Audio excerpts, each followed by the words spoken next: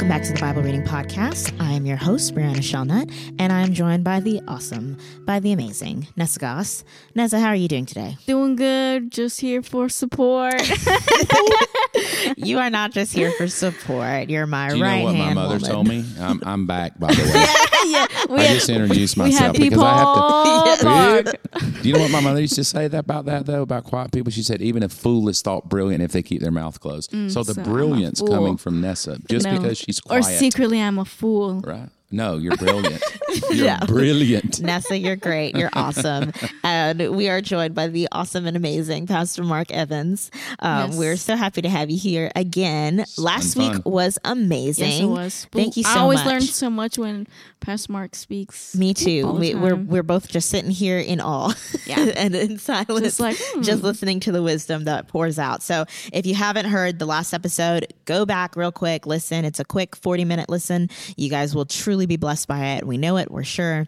Yes. And so we're going to continue our conversation and our topic from last week of toxic masculinity versus biblical masculinity. Mm-hmm. We're going to continue to dive in. We're going to give you guys some scriptures, some things to apply to your lives. It's going to be great. We really want more male listeners. Right. We promise we're fun. We promise we're cool. That's why we brought to balance us out. Yes, to balance it all out, because we know y'all are tired of hearing about babies. So we decided to bring Pastor Mark back and talk about masculinity because it's an important topic today and we want to know what the Bible says about it. Yes. So let's dive right in. I've got questions and I need answers to them. So, Pastor Mark, we're just going to jump right in. Like I said, what do you think is a man's greatest obstacle to overcome in this day and age? Perceptions of other people. Ooh, explain that one for me. Well, you're born, and then there's the perception of what your mother thinks you should do in life. So from the time you're a kid, the parents may live vicariously through you. Dad wants you to be a football player. Mom wants you to be a musician. A tale as old as time. I had some dear friends that argued, they're divorced now, but they argued when their child was born that they would never do Batman or anything or any sports. They would do violin and, so they're already arguing on what mom thinks the boy should do and what dad thinks the boy should do. Yeah. So perceptions first.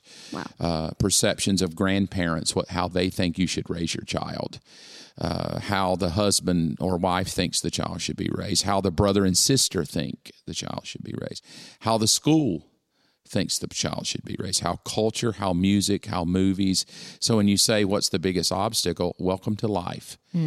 There is no one single obstacle. We said it last week. It's systemic. Mm-hmm. The moment your head comes into the world, we all have the same opportunity. I don't think we can be born with a victim mentality. We have to be born with wherever I'm at in this life, I can overcome, right? I saw a video few days ago of a guy with no arms and no legs riding a skateboard. Go figure. I'm like, wow. And here I am, like my knee hurts going up steps. But the mentality, obviously, of his parents, I don't know, I'm assuming.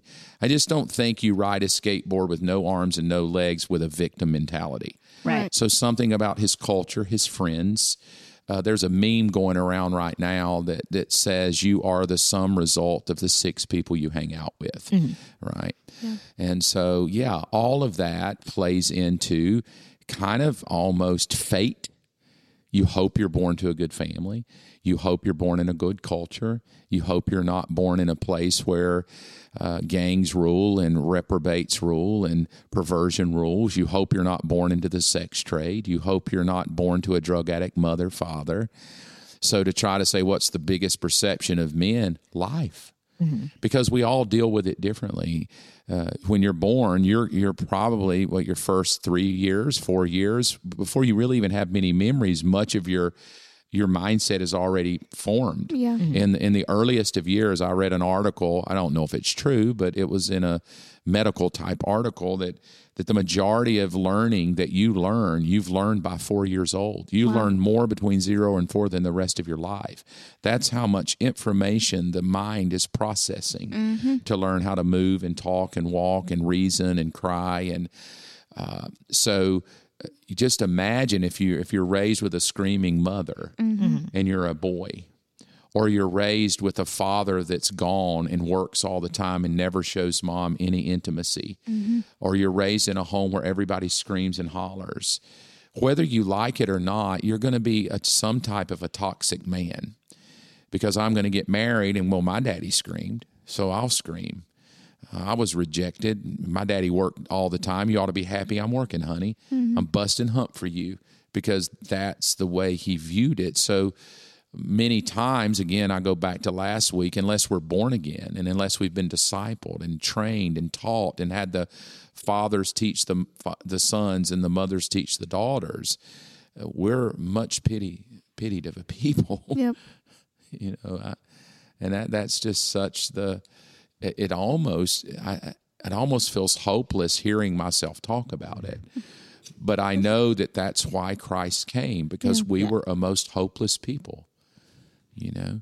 I think that's awesome, because the feminist movement has rose up, and so a lot of the times our perceptions are positive, and so a male growing up now does have all of these voices and perceptions upon them that's negative. Oh, you're not doing this. You're not doing that. You should be doing this. You should be doing that. And it's very easy to look around and be like, well, what do I do? And then the whole women mature faster than boys, which in my experience, and my brother and I have told him countless times, you cannot compare your life to my life, Nick, because you are a different person. You are in a different place. Don't compare your life to my life. You are almost 30 and you're still figuring life out, and that's okay. Right.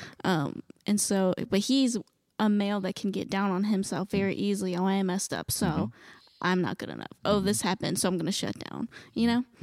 So, well, that's my mom was born in 1939, and she's still alive. Right.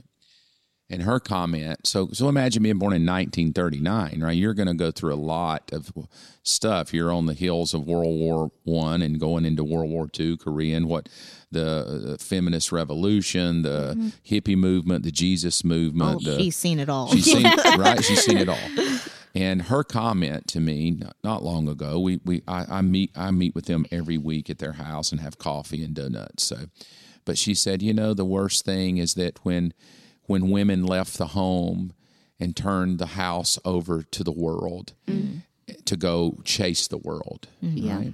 Now, this is a mother who was home every day, who walked me to school, who every day I came home had cookies waiting on me, who took care of my skint knees, helped me with my homework, and my dad busted hump. That's the typical masculinity toxic thing. Andrew, stay home, woman. Right. Take care of the house, feed the kids, have dinner ready. Now, this is my mother's take. And I surely would not say she's hardcore feminist, because she's educated. She's traveled the world. She spoke all over the world in conferences. And my dad definitely does not have his thumb on her.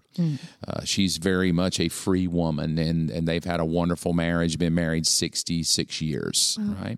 And if you go by and talk to her, you don't perceive he's toxic and she's a hard, beaten down woman. As a matter of fact, when she walks in the room, she walks in very powerful. I don't think you know her. I don't think when she comes in the room, you think weak woman. No, we love Mama June. We got to have her on. Yes. So she said to me, I wish I could tell women today something. And I said, what would you tell them if you could speak to the world?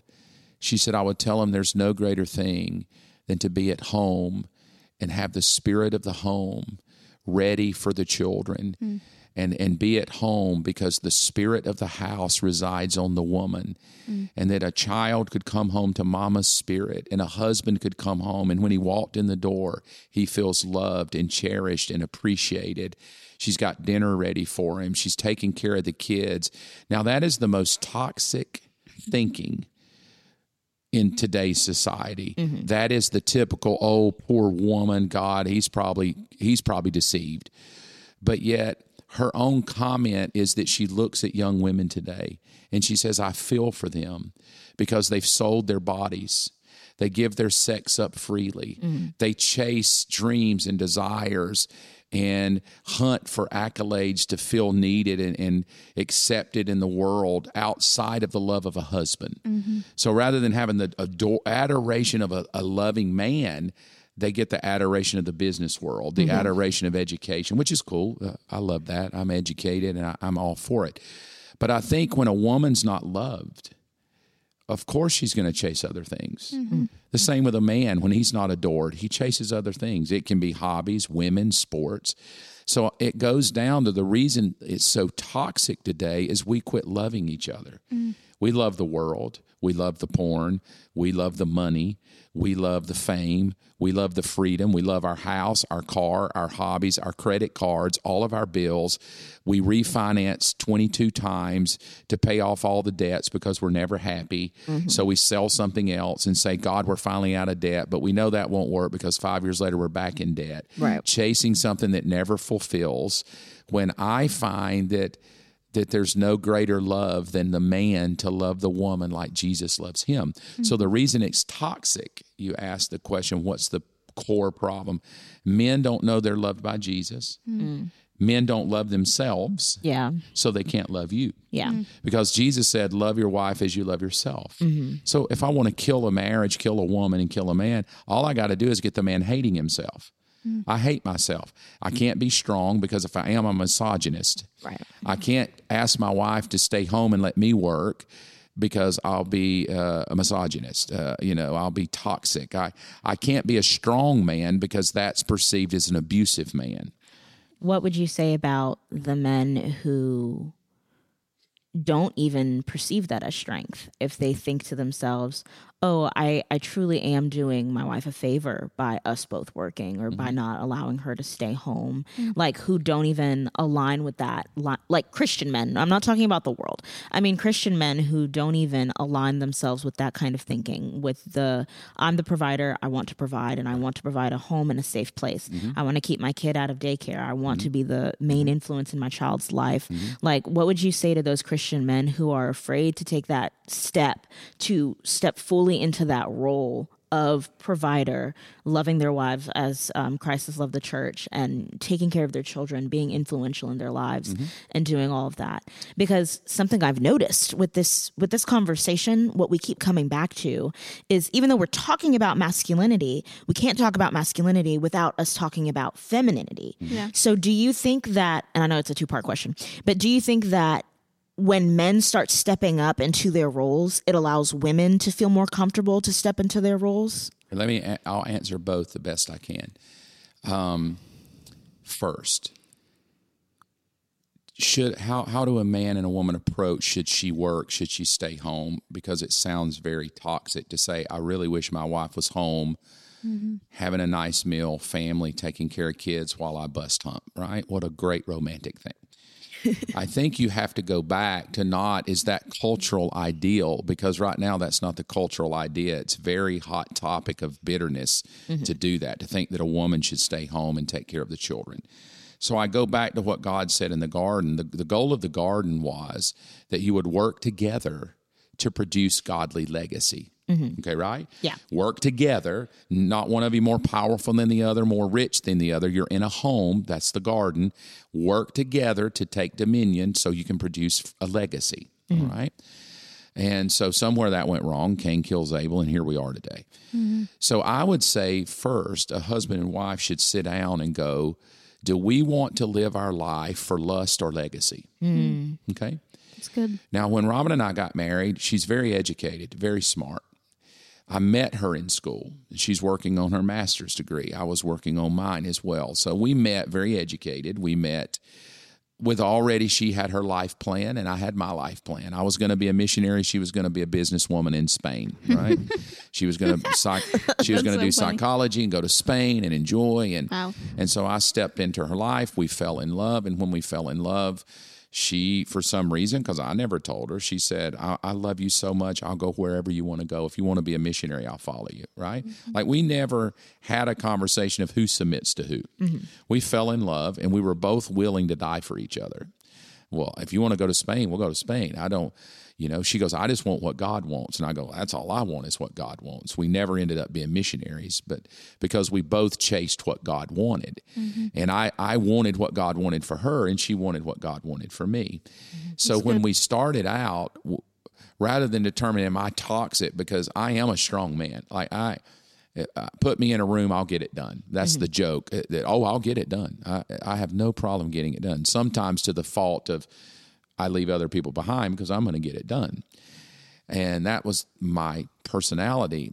But when we married, to answer your question, how do we move? You have to have a vision of what you want. That is, pause. That is so good. Yes. Many men do not have a vision for what they want in life, where they're going in life, and they think they're going to drag some poor woman along with them. And they don't even know where they want to go. And they don't even know where they want to go. That's what I kept hearing while you're talking about you and Miss Robin and your journeys. So Robin and I landed on that us matters more than the individual. Yeah. Mm-hmm. So she's thinking Spain, business psychology, businesswoman, business suit, walking the streets of New York as a businesswoman, and I'm thinking preacher.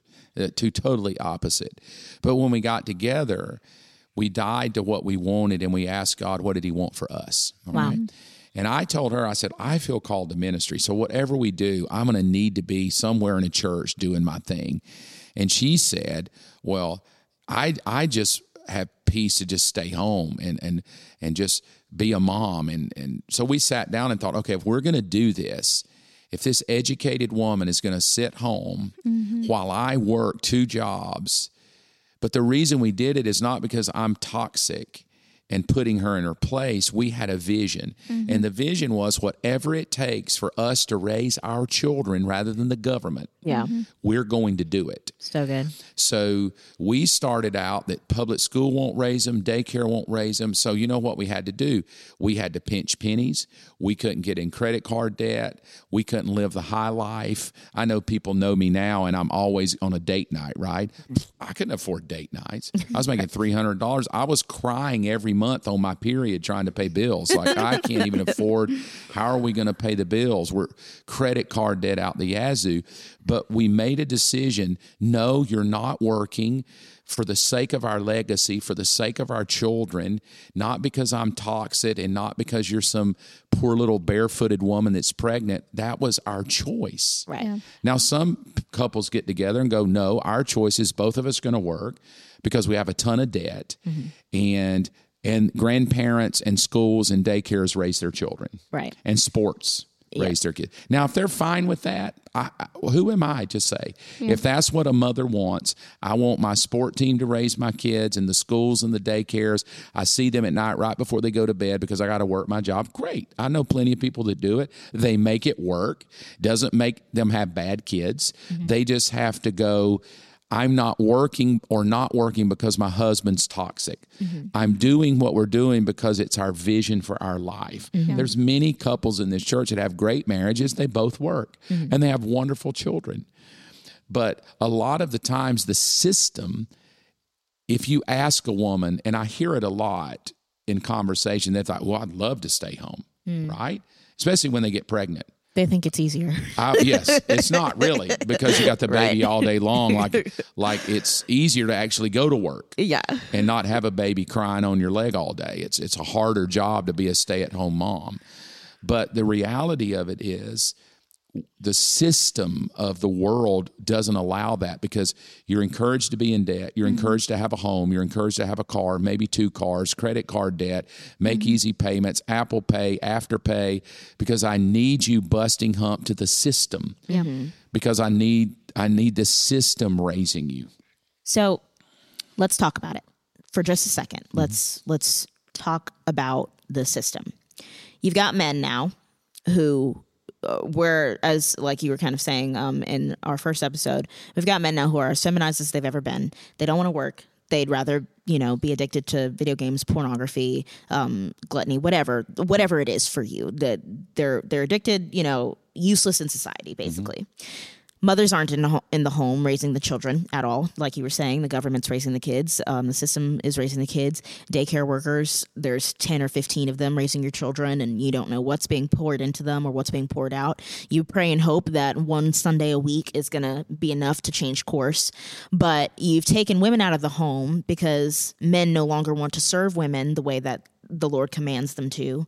And now we have a generations, I would say, maybe even up to the millennial generation, I would say, who are lost, disconnected, deconstructing, and just completely have fallen off the wagon. But who was first attacked? It's kind of a weird is it the chicken or the egg situation? Was it women who were first attacked, or was it masculinity that was first attacked that had to be removed from the equation entirely for this even to happen, and for us to see the perversion that we're seeing today and to see the problems that we're seeing today? So the question is, who was removed first and who was affected first, and how do men correct it? Is it men's job to correct it, or have men kind of dropped the ball, or is it women who have dropped the ball? The issue, the first, is God. We took him out. Yeah. He was the very first one that suffered the equation because of our middle finger to God. It wasn't the man that was the first problem or the woman. It was the serpent saying, you really can't trust God. Did God really say this? So the first removal that we have, the first fault, is not man or woman. It's that we question God's wisdom. And anytime a man questions God's wisdom, you're going to be toxic. A woman the same way. Yeah. So what we have today is a systemic issue of we don't do life by God's wisdom. This is an opinion. It's going to sound misogynist, right? Like, but it's my opinion. So maybe you'll get more listeners. In 33 years of counseling people, and it's been a lot over that, marriages, I've never met a woman yet that's told me I'm loved too much, cared for too much, provided for too much. He spends too much time with me. He adores me. He worships me. I've never had a woman whine about that, because I've never met a woman yet that doesn't desire to be cherished and loved and doted on and cared for. And if she doesn't, she was probably raised in a toxic environment that says, I don't need a man. Yeah. I got this. I watched that happen. I don't want a man. I don't need a man. Same with the man. He doesn't cherish her because he grew up watching a father abuse his mother. But I don't know many men, too, who don't want to be cherished, adored, respected. Whether we work, whether we don't work, whether we are in debt or not in debt, you have to have a vision of what you want in life. You have to mutually work toward that vision. You have to mutually submit to one another. You have to mutually want the Holy Spirit to work, because the problem at hand is not my upbringing versus yours, my culture. It's, will we sit down at the wedding day and decide, will our life be governed by God's wisdom? That's good. How, as a single man, should you approach preparing for either marriage or even just going through life? Because we kind of touched on it a little bit. There are a lot of different voices out there. Yeah. There are plenty of people like Andrew Tate who have different opinions on how men should respond to the world, how men should respond in general, how people should act. And, you know, we're picking on Andrew Tate, but there are plenty of other voices. Now you can get on any podcast. We appreciate all our listeners, by the way. But now you can get on any podcast and hear any sort of wild opinion about how, you know, men and women should relate to one another, and how men should relate to sex, and how men should relate to money, and how men should relate to things, and how they should just go about this world. So how, as a single man, while waiting for marriage, if you have a desire for marriage, or as you're going through life, how should you approach your masculinity? I would start with saying, with much book learning comes frustration. There's so much knowledge today, it'll just frustrate you. Yeah. You can find anything you want to believe on YouTube. Yeah. You can find toxic men, great men, gay men, straight men, men that think they're dogs. I mean, it's all there. It's such a world of knowledge today. I go back to what I believe is the issue for young men is determining from where will you drink of wisdom. And wherever you drink of the wisdom, that's going to come out of you. If you drink from toxic men, you'll probably be toxic. So what I did is, my dad, I commented on their marriage, been married over 60 years. And I just watched them, right? Like, I try to be smart about things, because I believe Jesus' comment, you really want to know people, don't listen to them, watch them, because they produce fruit. They can lie to you all day long, but you'll know them by fruit. So I watched my parents. I watched my dad work hard for my mother. I watched my mother love him and he loved her. And I watched them work through problems together. I watched them pray together. I watched them on vacation. I watched them how they handled the home and problems with me and my brother. And So I would say to young men, you're foolish to try to determine your manhood if you've got nobody you're following. And whoever you're following is who you'll be. So find somebody that inspires you. Find somebody, if you want to know how to be a man, find another man that's been married 50 years and say, how did you do that? Yeah. The wisest thing for you girls to do would be to go to my wife and go, how did you do that? Or go to my mother, how did you do that? Yeah. And that's how me and Robin got where we did. We were not just figuring it out by luck. I found people that impressed me, and I do that with faith. Yeah. I find people that it worked, and they're like 80 years old, and they still serve God. They're not bitter. And you know they've had a chance to be bitter because they've been in church their whole life. They could be bitter at preachers. No, they're just as happy. They're just, you know. I watched Johnny Carson way before you girls' time. Your generation may not even know him, but he was a talk show host like Jimmy Fallon. And he was very popular, and I loved his funny show, but he was talking to a 100-year-old man nearly, and they were chatting, and he said, well, what's the success of your life? And the guy said, oh, it's easy. I have one shot of whiskey and a cigar every night, and I go to bed. And everybody just bust out laughing, right? Like, but I really was enjoying. I thought, this guy's at 100, and his wisdom is a shot of whiskey and a cigar. And they laughed and talked about it, and as they did, it came out that the shot of whiskey kills anything that could kill me, and the cigar helps me chill out and not worry about life. And it really showed me, God, you can grow old and not worry about life. Like, it's possible. The guy didn't even know God. So what if I kind of started that pattern of finding people that have walked with God for years and go, how did you do this? The issue today, it's hard for young men to find successful marriages. Everybody's divorced. Yeah. You go ask somebody, well, they're divorced. Well, they've been married twice. Well, they hate marriage. They're not even married. They're gay. They've been cheating on their wives. Wives, so big deal. Can't find anyone. So maybe the issue is not young men figuring out masculinity. It's where did all the masculine men and women who have successful marriages go? Yeah. Wow. Who think on, now I'm not putting anybody down. We all have a journey.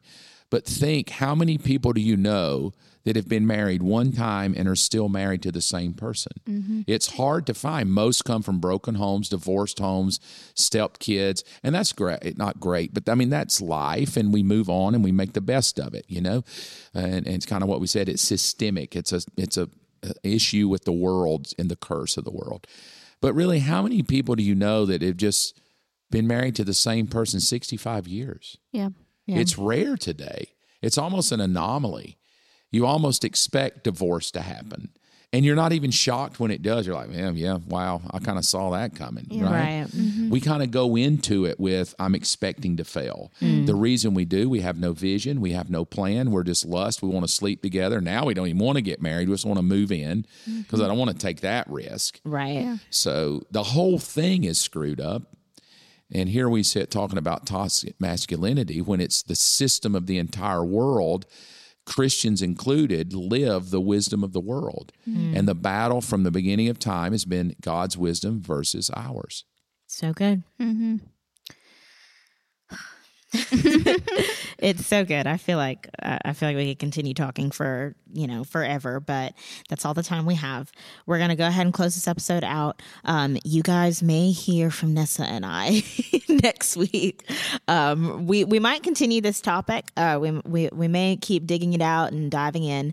But thank you so much, Pastor Mark, for coming. Thank you. We love having you. Please I hope I wasn't come back. Toxic. No, you handled it beautifully. It was deodorant. Incredible. That's good. Strong enough for a man, made for a woman. Yeah, that's what I wear. It was great. I hope you guys enjoyed it. Hope you guys were blessed. We're going to close in prayer real quick, and then we'll see you guys next week. Father God, thank you so much for your wisdom and for your word. Thank you for giving us the blueprint to live right, Father. I pray that everyone listening was able to glean something from this conversation and just are more willing to dive into your word and to hear what you have to say about these very relevant topics that we talk about, Lord. I just pray for peace and blessings for everyone's week. And I just pray that we just continue to do the good work and read your word and reach people. In Jesus' name I pray. Amen. Amen. And we'll see you guys next week.